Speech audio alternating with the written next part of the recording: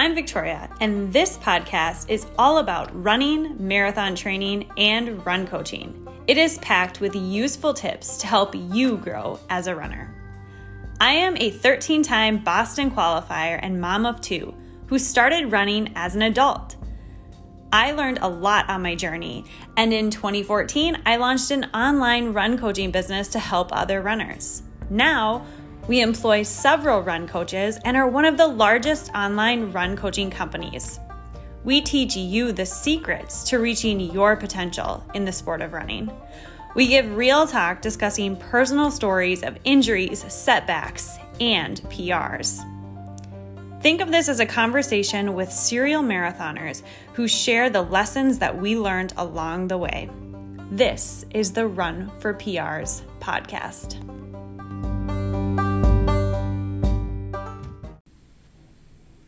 How fitness builds through the years with consistency and hard work.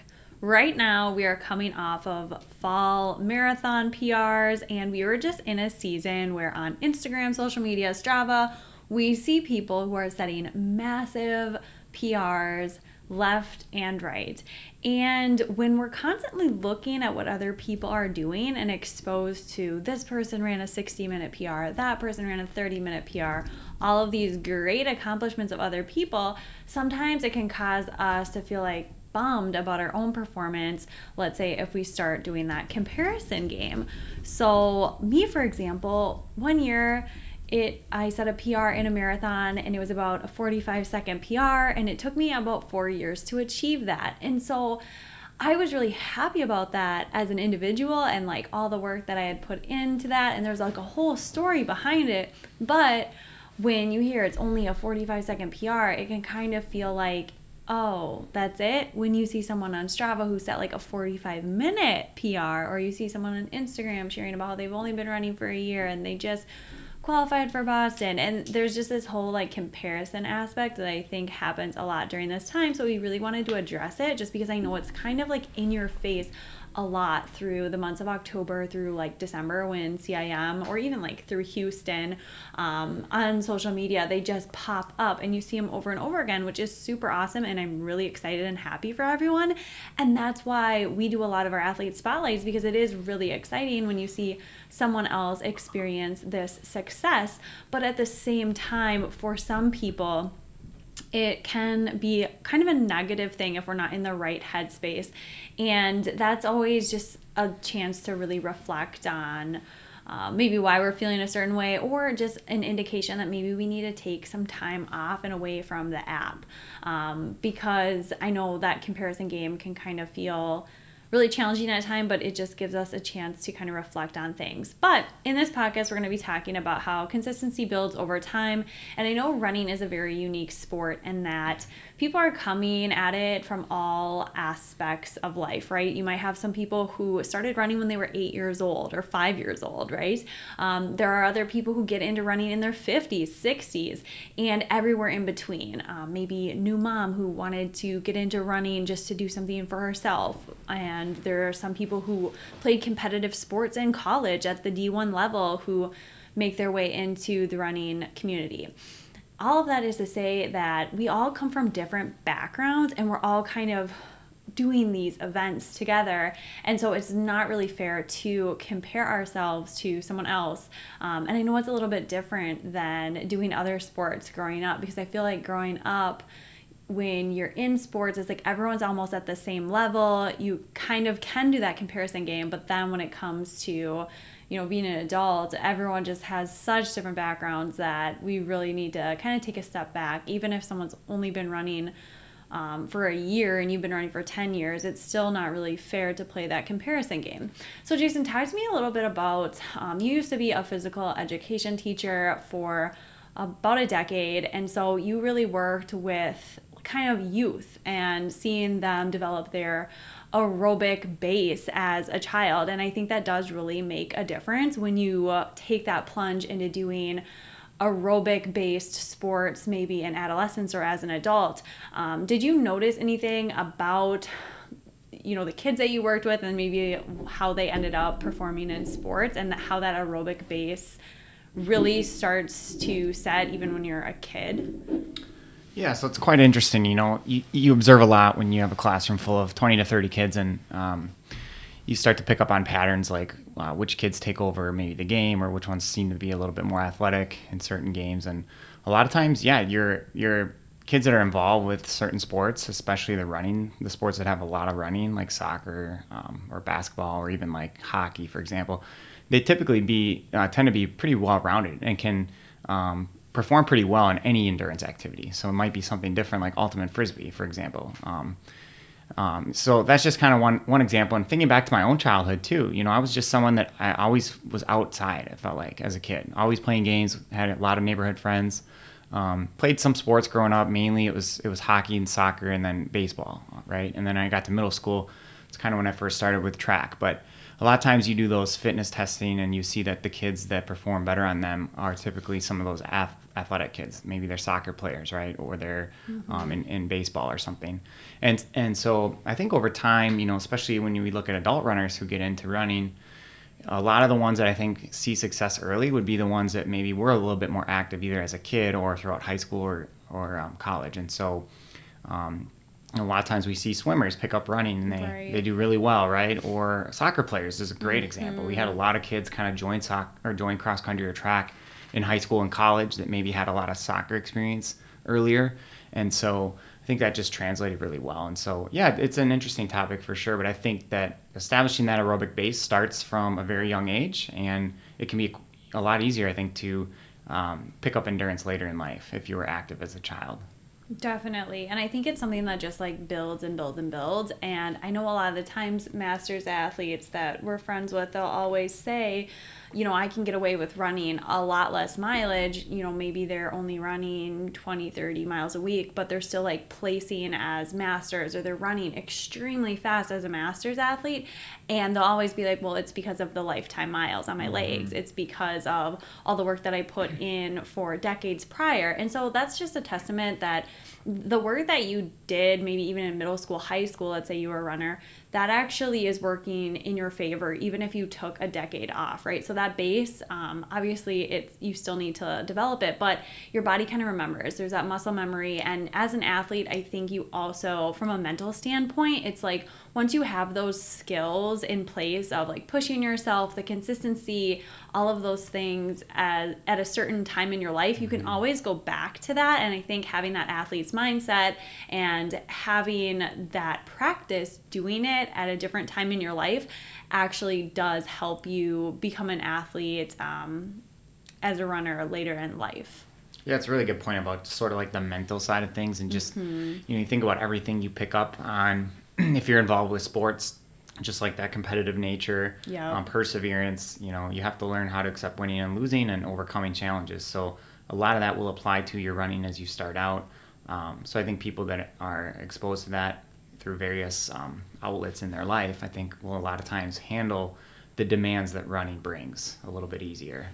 Definitely. And I think these are all skills that you like learn over time. So I was someone who didn't really have a lot of sports background as a kid or adolescent. Didn't really have any sports that I played in high school, college, that sort of thing. So when I got into running as an adult, I had to like learn a lot of those tools, like the competitiveness and, periodizing your training and doing things progressively and learning how to actually push yourself and get uncomfortable. These were all things that I didn't learn as a kid. And so it kind of maybe took me a little bit longer to get my feet under me, so to speak, when it came to running versus maybe someone else who was a competitive athlete in high school. Maybe they'd be able to push themselves because they kind of know their body a little bit more. The same can be true for racing, right? So if you have like experience competing at any sort of athletic endeavor, I think those people have an upper edge because they have experience competing. They kind of know where their limits are at least a little bit, or they've channeled that in some way. Whereas if you've never really pushed your limit, it can be tricky to kind of figure out, okay, like where is my edge? And there's like more of a learning curve involved with that. So that could take several years to develop. And so it's really important when we're talking about your PRs or fitness results, all of those things. There's so many factors that go into it. And so it's like comparing apples and oranges to compare yourself to someone else, even if you feel like, well, our training was really similar, or we have a really similar background. The weird thing about running is sometimes like someone with the same background, the same sort of training as you can just like take off in a totally different direction, and they can just have this kind of explosion with their running, and it can be a little bit weird, like, whoa, what are they doing different? And sometimes it's not really that they're doing anything significantly different, but they have more of that competitive background. Maybe they have a stronger aerobic base that we aren't aware of because they were playing sports growing up. There's just so many factors involved there. And then obviously raw talent comes into play as well. Yeah, I know a lot of times we compare ourselves to other people that we see, on social media with similar abilities. And, I was always one that would compare myself to previous versions of myself. And I kind of use that as a motivating factor. So when you think about getting to a certain level of fitness, I feel like there's a lot that contributes to that, right? So obviously we talk about consistency over time is going to lead to that, hopefully. And then all of the mental things you picked up in the past, right? So like the tactics you learned from racing or putting yourself in new types of environments, that sort of thing, that is going to hopefully have a positive influence down the road as well. So I share this example because when I would train for cross country every summer for college, my training was pretty much the same every summer. I guess finally my senior year, I was able to maybe train a little bit more. It wasn't like it was a drastic increase, but I think I had, because of the layering of the mileage from year after year, I think it just sort of like helped build me up. And then also just the confidence that I got too from racing, right? So finally as a senior, I was like, you know what, this is my last chance. Like I'm going to lay it all out here. Pretty much learn how to race. The 8K was the distance that we did frequently. So about 5 miles for cross country. So just kind of learning how to approach the race differently. And, the workouts itself were probably pretty much the same during the season every year. But I think just that accumulation effect really helped me propel my running to the next level. Right. The progressive overload principle is so key here because you maybe take some time off and you're able to get back into mileage more if you've been running for 4 or 5 years versus someone who is maybe brand new to running. They're not going to be able to have the same trajectory when it comes to increasing the mileage back. So again, that's why it's really important not to compare to others, even though I know it can be tempting.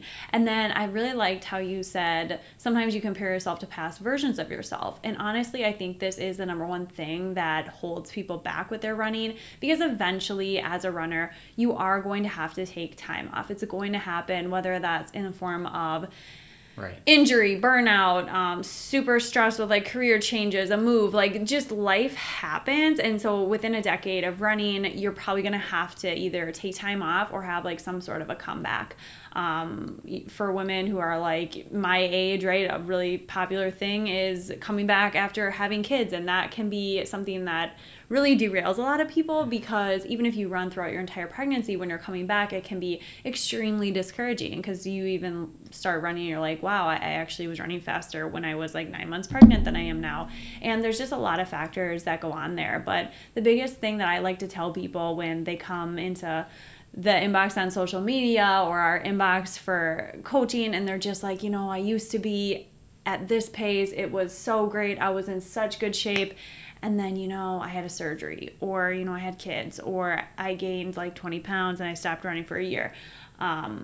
I just feel like I'm never going to get back there, and what do I do? And I'm just like, okay, first of all, like you cannot keep looking back, and you can't keep doing that. So even comparing within yourself, I feel like that is not fair, because you're not the same person that you were back then. You've had some changes, so you need to give yourself the grace to start where you are at currently and compare yourself to like where your new starting point is. So if you don't allow yourself the grace to do that, you're never actually going to progress and get back to the fitness level that you want to get back to, because you're always going to be pushing it too hard. You're always going to be disappointed. You're always going to be having this cognitive dissonance of like where you are and like where you should be and stuff like that. So I think being able to celebrate like the small milestones on the way to getting back, which I know can be really frustrating, because sometimes if you're someone who's at like a very, very high level and you're trying to get back, it's like, whoa, like you just know the mountain that you have to climb to, quote unquote, get back is going to be pretty tough. Whereas maybe if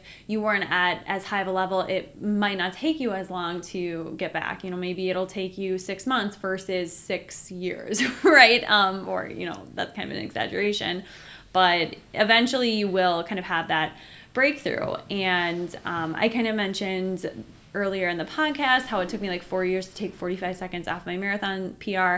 And what happened really in between there was like having kids, kind of getting back into the swing of things and learning some of those concepts the hard way. And I was really ecstatic to finally get a marathon PR, because I did feel like I had to really work hard and kind of accept where I was at in my postpartum after having kids, my comeback, and just kind of swallow my pride and let the ego go and just train where I was at and kind of fall back in love with the process and less on the outcome in that factor. And I think that's something that a lot of athletes can struggle with. I know I definitely have. Yeah, that's a great example. I know a lot of times when we're coming back or we have this new goal on the calendar, whatever it is, we basically try to squeeze so much fitness. We want to gain our fitness back really fast, and a lot of times the length of time that we have isn't really ideal. It's not long enough, right? So we want to rush the progress.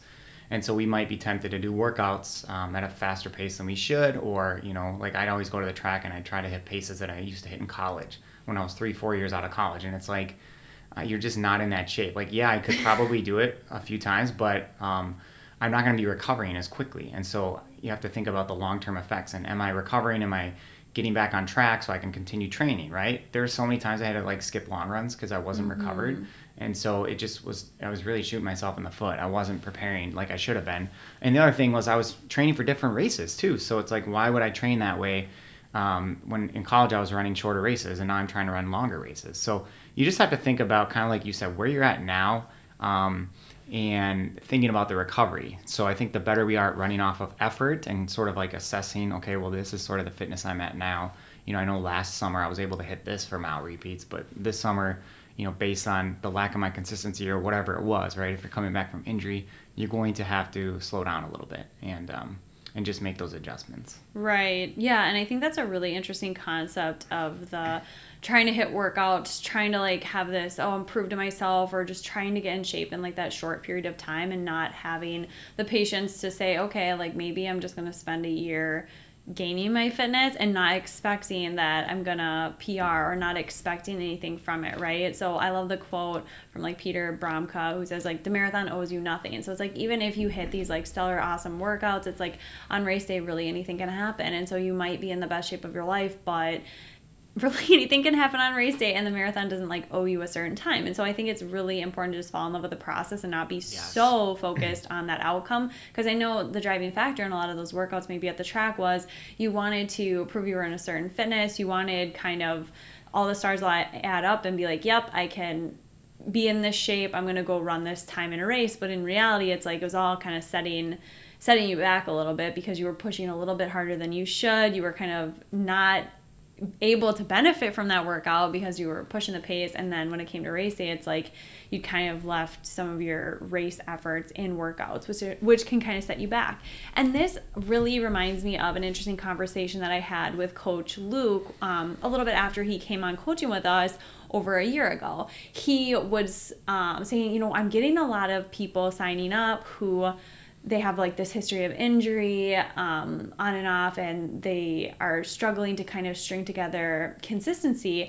And then their goal is to be running a marathon within 8 to 10 to 12 weeks. And I'm like, wow, that is really interesting. And I'm like, you know what? That's actually something that I have seen a lot as well.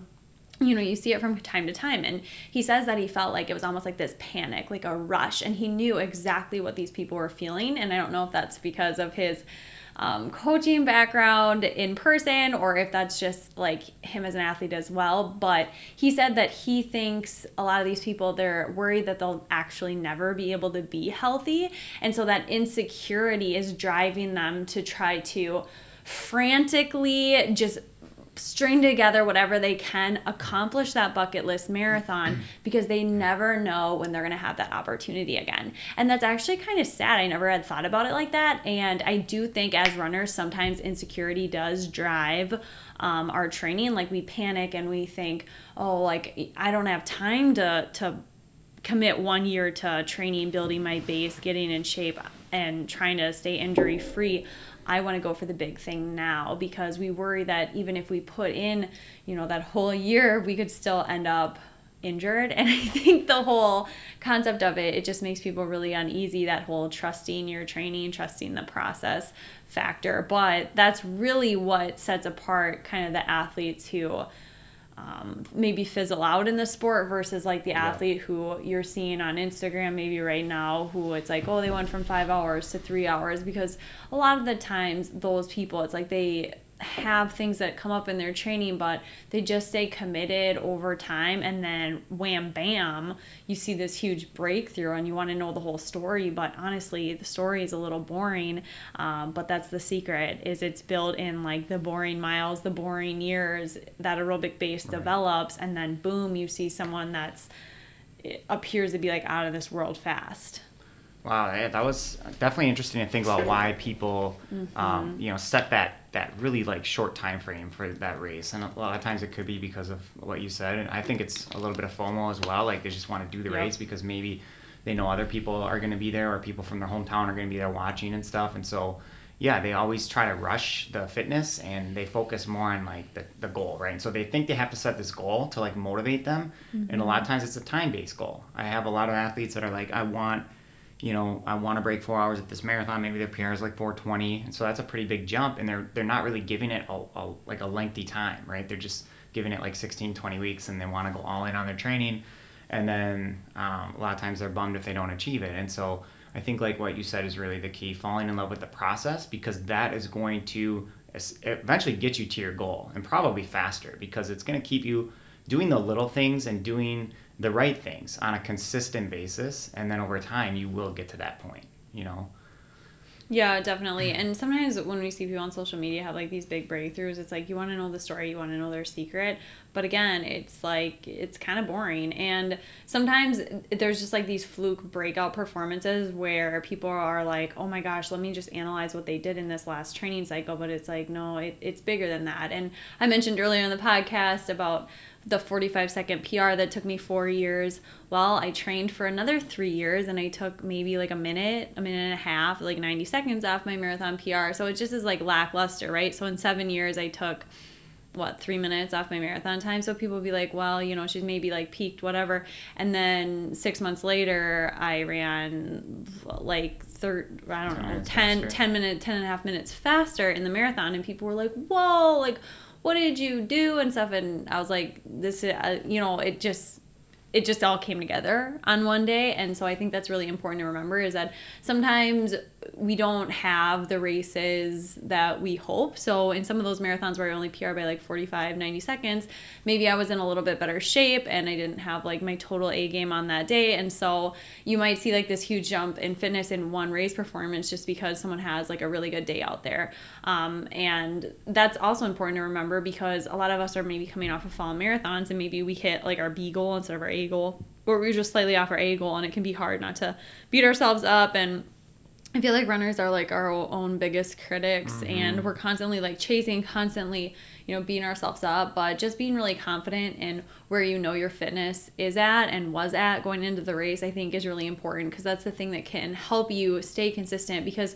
if you put in all of this work and you're just only focused on the outcome, and you need the race clock to say a certain thing, at the end of the day, if it doesn't say that, it's going to be really hard to stay motivated, stay committed to go out there and do another marathon training cycle. So instead, what I like to do is before the race, like, I just have to get to a place mentally where I'm like, yeah, I know exactly where my fitness is at. Whether or not I run it on race day, that's like a different story. I don't really care. So you just have to know within yourself before you go and execute that race, because if the time clock reads something else, you have to know that everything that you did was worth it already. And so getting back to that place and having those reflections within yourself can really help you stay motivated, because I know that's a really big thing with people, is sometimes they can totally fall off the bandwagon because the results just aren't there. And I know I've experienced that as well. And sometimes, as funny as it sounds, it comes after like 5K races. Like I'll be like, oh my gosh, this 5K was terrible. I've had some really bad 5Ks that just really defeat me. And people are probably like, well, that's not really that big of a deal. But, I can definitely relate to the fact that it can feel really defeating when you're like, what's going on? What's wrong with my fitness? Is it even worth it? But I think getting back to a place mentally where you can just remember why you're doing it and falling in love with the process and making sure you can stay as consistent as possible. Because if you do have, goals with your running, the number one thing you can do is to just stay consistent, head down and train, and eventually it's all going to come together. Yeah, I think, the elite runners and advanced runners who have probably been running a long time, they've had a lot of rough experiences in races, and I think part of that has shaped them and helped them probably get more consistent over time, and to go into future races maybe with just in a better headspace, maybe with more realistic expectations. The focus is maybe a little bit more on the process and not the outcome. And, I think back to like high school and college, and it was like a race every week, right? So if you didn't do well, you had an opportunity for redemption the next week. Whereas a lot of adult runners, they put in 4 months of work and they do a race. And like you said, if they don't meet their goal, it's basically like the end of the world, or they just they quit training because they don't think it's worth it, right? But you have to look at every race experience as sort of a stepping stone to getting to where you want to be. And so that's why it's more important, I think, to focus on the process. And sometimes you're going to have races where you, like you said, come up a little short. Maybe you hit your B goal, but that's still a really essential component to getting to that A goal eventually, right? And you might have races that are even worse than that, depending on like weather and other circumstances. So I think over time, hopefully the goal is to keep evolving as a runner and get as much experience as you can, and keep your time very limited when you do take time off. Yeah, I think a lot of this has been more like surface level, grand scheme, big picture sort of conversation so far. But in terms of really applying this to your training, I think it's important to kind of like zoom in and like look at some of like these factors that maybe could be causing something. Because sometimes there are reasons for like why you're not seeing progress. And so you might be training consistently and then be like, well, I'm just going to keep doing what I'm doing. So how do you know whether or not it's time to change something, or if you just need to like quote unquote trust the process and just like keep training, and what sort of factors in the training really are going to yield these great results over time? It's a really good question. I think it's a variable answer depending on how long you've been doing similar training, how consistent you've been. Have you raced recently? What are your goals for the future? Because, if you want to run like something a bit shorter, or maybe it's a marathon, you may have to like adjust what you're currently doing to kind of get to that level. So I think a lot of that falls in line with like where you're at mentally too. Like if you're content, you're not feeling burnt out, you could probably continue doing that course, and then you can slowly introduce like a new type of stressor into that training. If you just started something new and you haven't felt good yet, I would give it a few more weeks and see, because a lot of times it can probably take like 2 months to even get your body into that new rhythm, that new routine, and maybe adapt to the training that you've been increasing.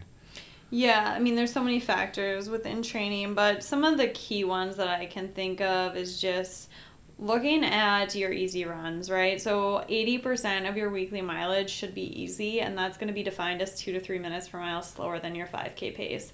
If you are constantly hovering right around the 2 minutes per mile slower than 5K pace, or maybe a little slower, or maybe a little faster, maybe it's time to slow down, right? And I think throughout your season as a runner, you may be able to get away with different things, right? So when I was in my early 20s, I could get away with running basically marathon pace for a lot of my easy runs and see some results, right? But obviously that's like way too much stress on the body, and over time it kind of like led me to flatline. And so instead of just like leaning in, trusting the training, and keep consistently doing that, it was time to really look and reflect on my training and be like, well, actually, I think this is the factor that's holding you back. And so I do think there is a time to really honestly take a look at your training and see if you're doing some of these things. So 80% of your mileage should be at an easy pace. Sometimes even now, like I'm going slower than 3 minutes per mile slower than 5K pace. Sometimes it's more like 4 minutes per mile slower than 5K pace, and that's totally okay. The idea with your easy runs is you want to be going slow enough that you're able to fully recover in between and be able to hit workout paces on your workout days. So that comes the next question is, of course, easy miles are important, but you also have to pair that up with quality workouts. So easy miles are only going to get you so far. You are going to have to do some specific training within your week to week routine where you're hitting faster workout paces, and we want to make sure that we're actually training at the correct paces. And so you kind of mentioned earlier that back in the day you'd go to the track and try to like hit these paces you were hitting college because you wanted to be in a certain shape. You wanted to be in like 4:30 mile shape or whatever. So you were doing these like specific workouts to try to be in that shape. But in reality, what you maybe should have been doing was do a time trial, see where your mile was at, then train at those paces. Because if you're training at paces that are above your current fitness level, so let's say back in the day you were in like 450 mile shape and you were doing workouts for like a 430 mile shape, you're actually racing all these workouts. And so when you're racing workouts, that's essentially putting too much stress on your body, and you're going to compromise your recovery. You're going to be compromising your potential fitness gains. It would be similar to if you were in the weight room trying to do like a 1 max rep like every single time. It's not the best way to grow muscle. Yeah, you can gain a little bit of fitness or whatever, but it's definitely not the best way. The best way to be doing that is working at a little bit of a lighter load, doing a lot of reps and sets, and then over time it's signaling to your muscle, oh, okay, like let's strengthen. And the same is true with running. There are certain ways to train that are more optimal and are going to lead to better results. So making sure you're training at the correct paces and you're not racing your workouts is very key. And those two factors in and of itself, I feel like 90% of training errors are going to be occurring within those two things. The next things that you're going to want to look at, which I've made mistakes of in the past, is overtraining versus undertraining. So that's going to be looking at your weekly mileage, basically. Some people are more of the people who want to overwork, overdo it. So if you're someone who's really like running, if you pride yourself on like how much you run and you really always want to run like more miles and all that stuff, sometimes you can get desensitized to like what feeling good actually feels like. And so you're constantly in this soup of tired legs, but you just totally are used to it. You're blindsided by the whole thing. But it might be time to scale back. Like if you're not really seeing results, if you just feel like what you're doing isn't working, I would recommend, if you feel like you're a high mileage person, maybe scale it back, see what happens, right? So you never really know unless you try. And just because you could get away with maybe running super high mileage for whatever season you were in, maybe now it's time in your life that you need to do less. And sometimes that will yield to better results, because again, you can only improve as much as you can recover from. And so in your training, you really want to prioritize your recovery. And sometimes that means doing a little bit less. So if you've been running 50 miles a week and you feel like that's your high mileage, maybe we're going to cut it down to like 40, see how you feel there. On the flip side of that, there's also the people who maybe are not doing enough. So if you are someone where you're starting to get pretty fit, you're starting to get pretty fast, you maybe are wanting to move up to that next level, you're wanting a BQ, that sort of thing, and your weekly mileage, you feel like you're comfortable at it, well, maybe it's time that we up it a little bit. So just a hair. So if you're in like the 30 mile a week range, maybe your goal is to get into like the upper 30s, right? And that can happen over time. We don't want to increase more than 10% per week. We still want to have cutback weeks, all those good things. But that is a variable that will lead your body to have stress adaptations. And so maybe you just don't have enough stress adaptation signaling to your body to change. And so there's two kind of sides of the same coin there, but making sure you're just running the right mileage, probably another error that is pretty common, but not as common as the other two. Then the final one really comes into play more when you are just on that trajectory where law of diminishing returns, right? So when you're someone where it's like you have to work a year just to like shave a minute off your time, where you feel like you're really close to your peak potential, you're really going to want to be focusing a lot more on like the nutrition, the sleep, the recovery, all of those things to get that little bit of an extra edge, right? So maybe you purchase those Alpha Flies, maybe you try doing Beat Elite, you know, all of the little things that can actually give you a little bit of a percentage point towards that next thing. I'm not saying you have to do those things, but I'm saying those are things that you might look at as ways to enhance your training.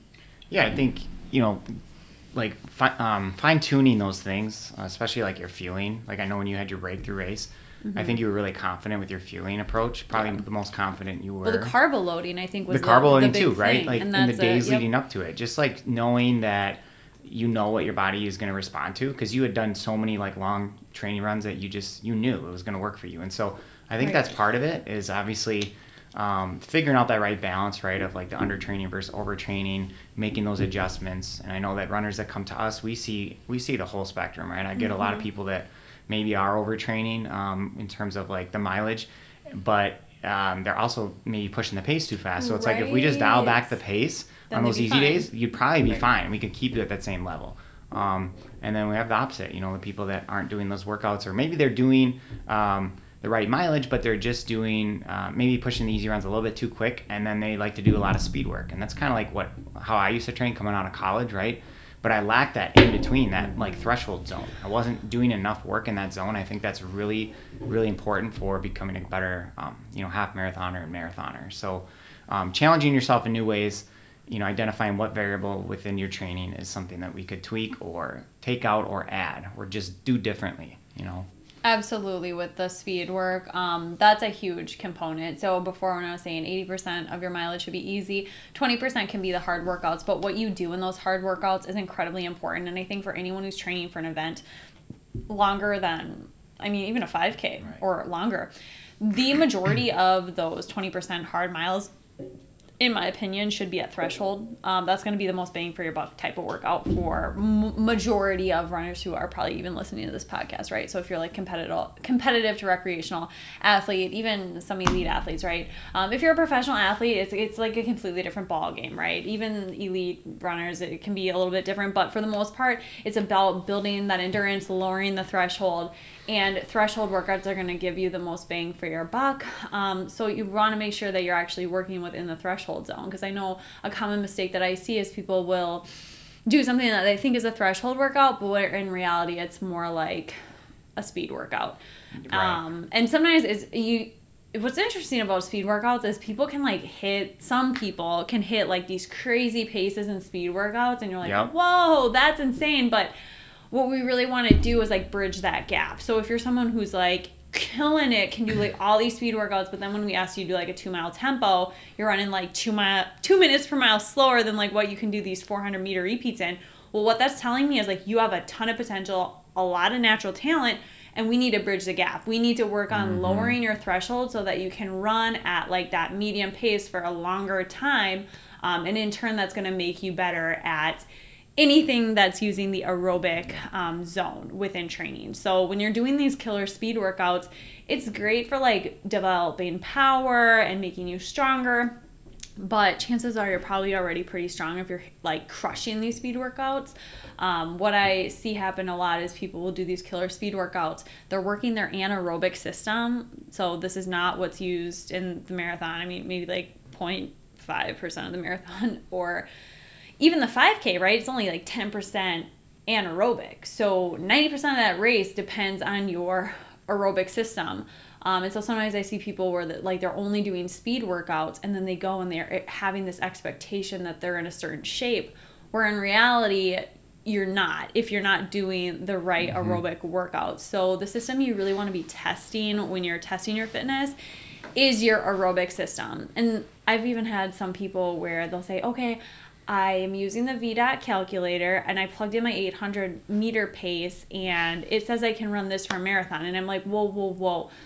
Okay, so the 800-meter race is like 50% aerobic, 50% anaerobic. And so anaerobic fitness doesn't like translate to the marathon. We really want to find a race distance that's really translatable to another race distance. So even doing like the 2-mile or 5K time trial that we do within Run for PRs, or that is really common in the running community, sometimes that's too anaerobic focused because it's 10% of that race.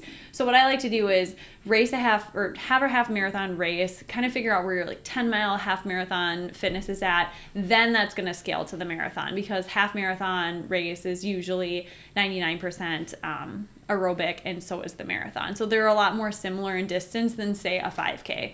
But if you are someone whose 5K time is like blazing fast, and the VDOT score is just not translating, again, what that tells me is like you have a lot of talent. You can eventually hit those times, but you have to make sure that you're doing the correct type of workouts like threshold and tempo runs. Right, exactly. And if you're like me, where you kind of have a speed background, it's easy to kind of suffer through an interval that's 3 to 5 minutes. But try doing those longer threshold segments that are 10 to 20 minutes in length, because that's really where the growth is going to occur. That's where you're going to have to mentally sit in that discomfort and like just learn how to push through it and stay kind of in that zone where you're like, okay, I can run this all day, And so it's a challenge, but starting with just like an introductory workout in the threshold, if that's like something you're not used to doing. It can just be little 2-minute doses with like a 30-second break or whatever. And then you can just slowly build up from there, right? And so if I could go back and change my training from coming out of college, that's what I would do differently. I would probably never go to the track.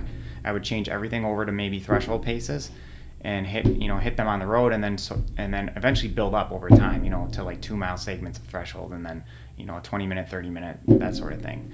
Because I think that's really the key to getting to that next level with the half and the full is really, like you said, increasing your threshold over time. Right. And one thing I really want to talk about when it comes to this threshold pace, so if you're going to VDOT right now, you can plug in a race time. It's going to spit out a very specific threshold. It's going to be like 6, or like for me it would be like 6:25 per mile, and that's like so specific. I mean, right. It's just like in a vacuum, and we want to remember that training doesn't happen in a vacuum. So let's say I put in, my half PR, which is like on a downhill course. It says, okay, like your threshold's like 6:09. We have to like take in all of the factors, right? So that course was downhill. If I'm not doing a workout that's downhill, I'm not going to use that pace. We have to really think of all of the factors here. Or, if the weather, if it's hot, if it's windy, if there's hills, if you're running on gravel versus road, if you're on the track versus road. There's so many factors at play here. And the really tricky thing about threshold is that as soon as you go over threshold, boom, you're not working the right system anymore. And it's like a flip of a switch. So what's more advantageous and what I recommend doing is having a range. So let's say you go to VDOT, it spits out 6:25 for me. I would say, okay, you're going no faster than 6:25. You're going to be going like 6:45 to 6:25. That's the range you want to be in. You want to start at the slower end so that you're not ever going over that threshold. Because I think sometimes when you go out there, it can be tempting to be like, okay, I have to hit exactly the split, like perfectionist or whatever. And then boom, before you know it, you're not even doing a threshold workout anymore. You're going too fast. And I think that's something that's really tempting for people to do. And again, that's something that maybe we need to look at within our training. Like, are you someone who is pushing the pace on your threshold runs? Because if so, you're not using the right system. It might be better to slow it down a little bit on your threshold days or your tempo days so that you can work the right zones and have those physical adaptations that can occur. Yeah, and the other thing too about like staying motivated during training, if we've been doing kind of the same thing for a long time, we can just find ourselves kind of in a negative headspace, right? Where is if we sort of embrace like a new challenge and we're able to accomplish it, a lot of times that gives us a little bit more of like a positive mindset going into the next workout, and just gives us a little bit of, it kind of reignites us. And so I think that's a good thing to think about too. Like if you're finding yourself, let's just say you feel like you'd never have the time to run, and so workouts stress you out. Well, maybe let's just focus on like trying to slowly build mileage, or maybe just work on like progression runs, something like that can help to continue to build your aerobic base. But yet we're not like we're not like having to go to the track or hit paces or anything like that. So I think just doing small incremental changes with your training, stepping outside your comfort zone, a lot of times that's how we're going to continue to evolve as runners. Yeah, like what if you just don't feel motivated anymore? And so that can be the hardest thing, is you're trying to do this consistency. You know how important it is. Like, we don't need to sit here and like beat a dead horse, right? Like, I think everyone knows that if you can be consistent with your training, you're going to see amazing results. But the problem, I think, with some people, and everyone experiences this from time to time, is that all of a sudden the motivation's gone, or like your reason for training gone. Like, you cannot do it anymore. And I think that happens a lot when you hit a goal time in your race and you just thought like that was a pinnacle for you, and then you're like, oh wait, what? Now I have to keep doing this, or like, how do I keep going from here? And so setting new goals is sometimes good, but then other times it's like maybe that was all you wanted to accomplish within that distance, or maybe that's all you wanted to accomplish at that time, but we can shift focus. Like, you don't have to constantly be chasing a faster marathon time or a faster 5K time. You can just train for like the sake of training, and that can help with the consistency. And sometimes people will message like our inbox, like when they're interested in coaching, and they'll say, oh, like, I am really interested in this coaching stuff, but, I don't have any races. Or even during the pandemic, people were like, yep, I'm out, I quit. peace, because all of my races are canceled, which I totally understand. People obviously quit for various reasons during the pandemic, but I think the whole idea of like, I have to be training for a race, that prevalence in the running community can sometimes get people in trouble when it comes to motivation, because let's just say like you don't have the desire to run a race. And I think earlier this year at the time of recording this podcast, like I just don't want to run a race. I'm kind of over it, done. Like I've done 3 marathons in the last year, and it's just been a lot. So like I'm just not motivated by the thought of a race, which is tough, because for the last year that's been my driving motivation. And so I think what we need to do as athletes is really look at ourselves and say, you know what, just because I don't have the same motivating factor that I did last year or 5 years ago doesn't mean that I can't find another way to stay motivated and another thing to drive home towards. And so it might shift over the years, and so you sometimes are like a chameleon, right? You're just changing based on the season of life you're in. But I think that's what's really important, is to not like force yourself to do something. And I kind of had to come to terms with that earlier this year. I was like, well, you know, I could just keep driving myself into the ground and keep forcing myself to train for like these really big races and really big goals. But like if your heart's not in it, it's going to be really, really hard to motivate yourself. So it would be better to just like take a little bit of a step back, do the workouts that excite you, have a conversation with your coach, and just be like, hey, my head's not in it. I cannot do like mile repeats right now. I can't be doing like 400 meters. Like I can do some other workouts that are a little bit less structured, maybe fartleks, steady states, progression runs, and kind of getting back to just enjoying the training, getting back to feeling good, all of those things, and let yourself sometimes have that season where you just enjoy the running again, and eventually you'll probably get back to a place naturally where you want to go after those goals again. And if not, like no big deal. But I think falling in love with the process is definitely key to the consistency for sure.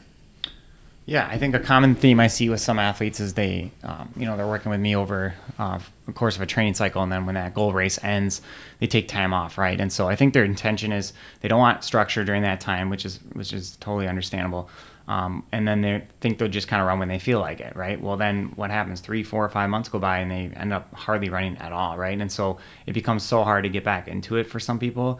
And then they spend the whole next training cycle basically trying to gain back the fitness that they lost. And so when they set a goal for the next one, it's like a lot of times it's unrealistic because they want it to be faster than the previous race, but it's like, well, you just let this time go by and you weren't training. And so I think that's sort of a common theme for some people. I have some other athletes too who I love continuing to work with during their off season, because they just maybe they just drop down to a less supportive plan, but they still want like that maintenance plan, so that keeps them accountable and it keeps their long-term goals kind of in check.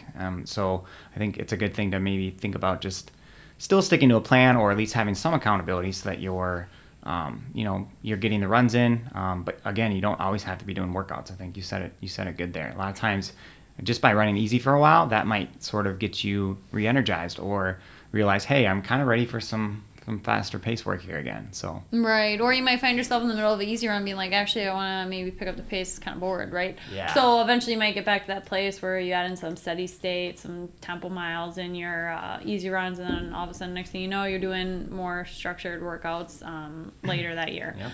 But I think, it is an interesting topic and conversation, because we are at a time of year where people are like, yeah, peace out, I'm taking a break, or they're just in a weird place mentally with their training, because after a big marathon training cycle, it can take several months to even like feel somewhat like yourself again. Whereas you also have other people where it's like the next week they're like, I'm ready to train. Right. So there's a full spectrum, and so it's important not to compare yourself. But if you're someone who's just kind of like in that funk, just remembering that consistency is going to pay off. And so yes, have an off season, yes, take time off, but remembering that you want to continue to train consistently if you have those big goals, and that's going to be the driving factor in some of those really big breakthroughs that happen over the course of years. And so consistency is great, and there are so many benefits to running. And if you're someone who is just hoping that you can stay consistent over the winter. I think having a coach can be a really big game changer, and you can also like run the things that are going on in your head, run it by your coach. Be like, oh my gosh, have you ever felt this way, or is this common? And you'd be really surprised at some of the stories that you'd hear. And a lot of the coaches here have gone through seasons where they're like in those mental funks. They've had to take time off, and so they really understand how to get motivated, some ideas, tools, all of those things to help you kind of stay on track with your goals mentally and physically. And that's why I love having a coach, and that's why we love coaching athletes, because we like to help people reach their goals, stay consistent, stay happy and healthy. So if you're interested in a free 7-day trial, you can fill out the form on our website, www.runforprs.com.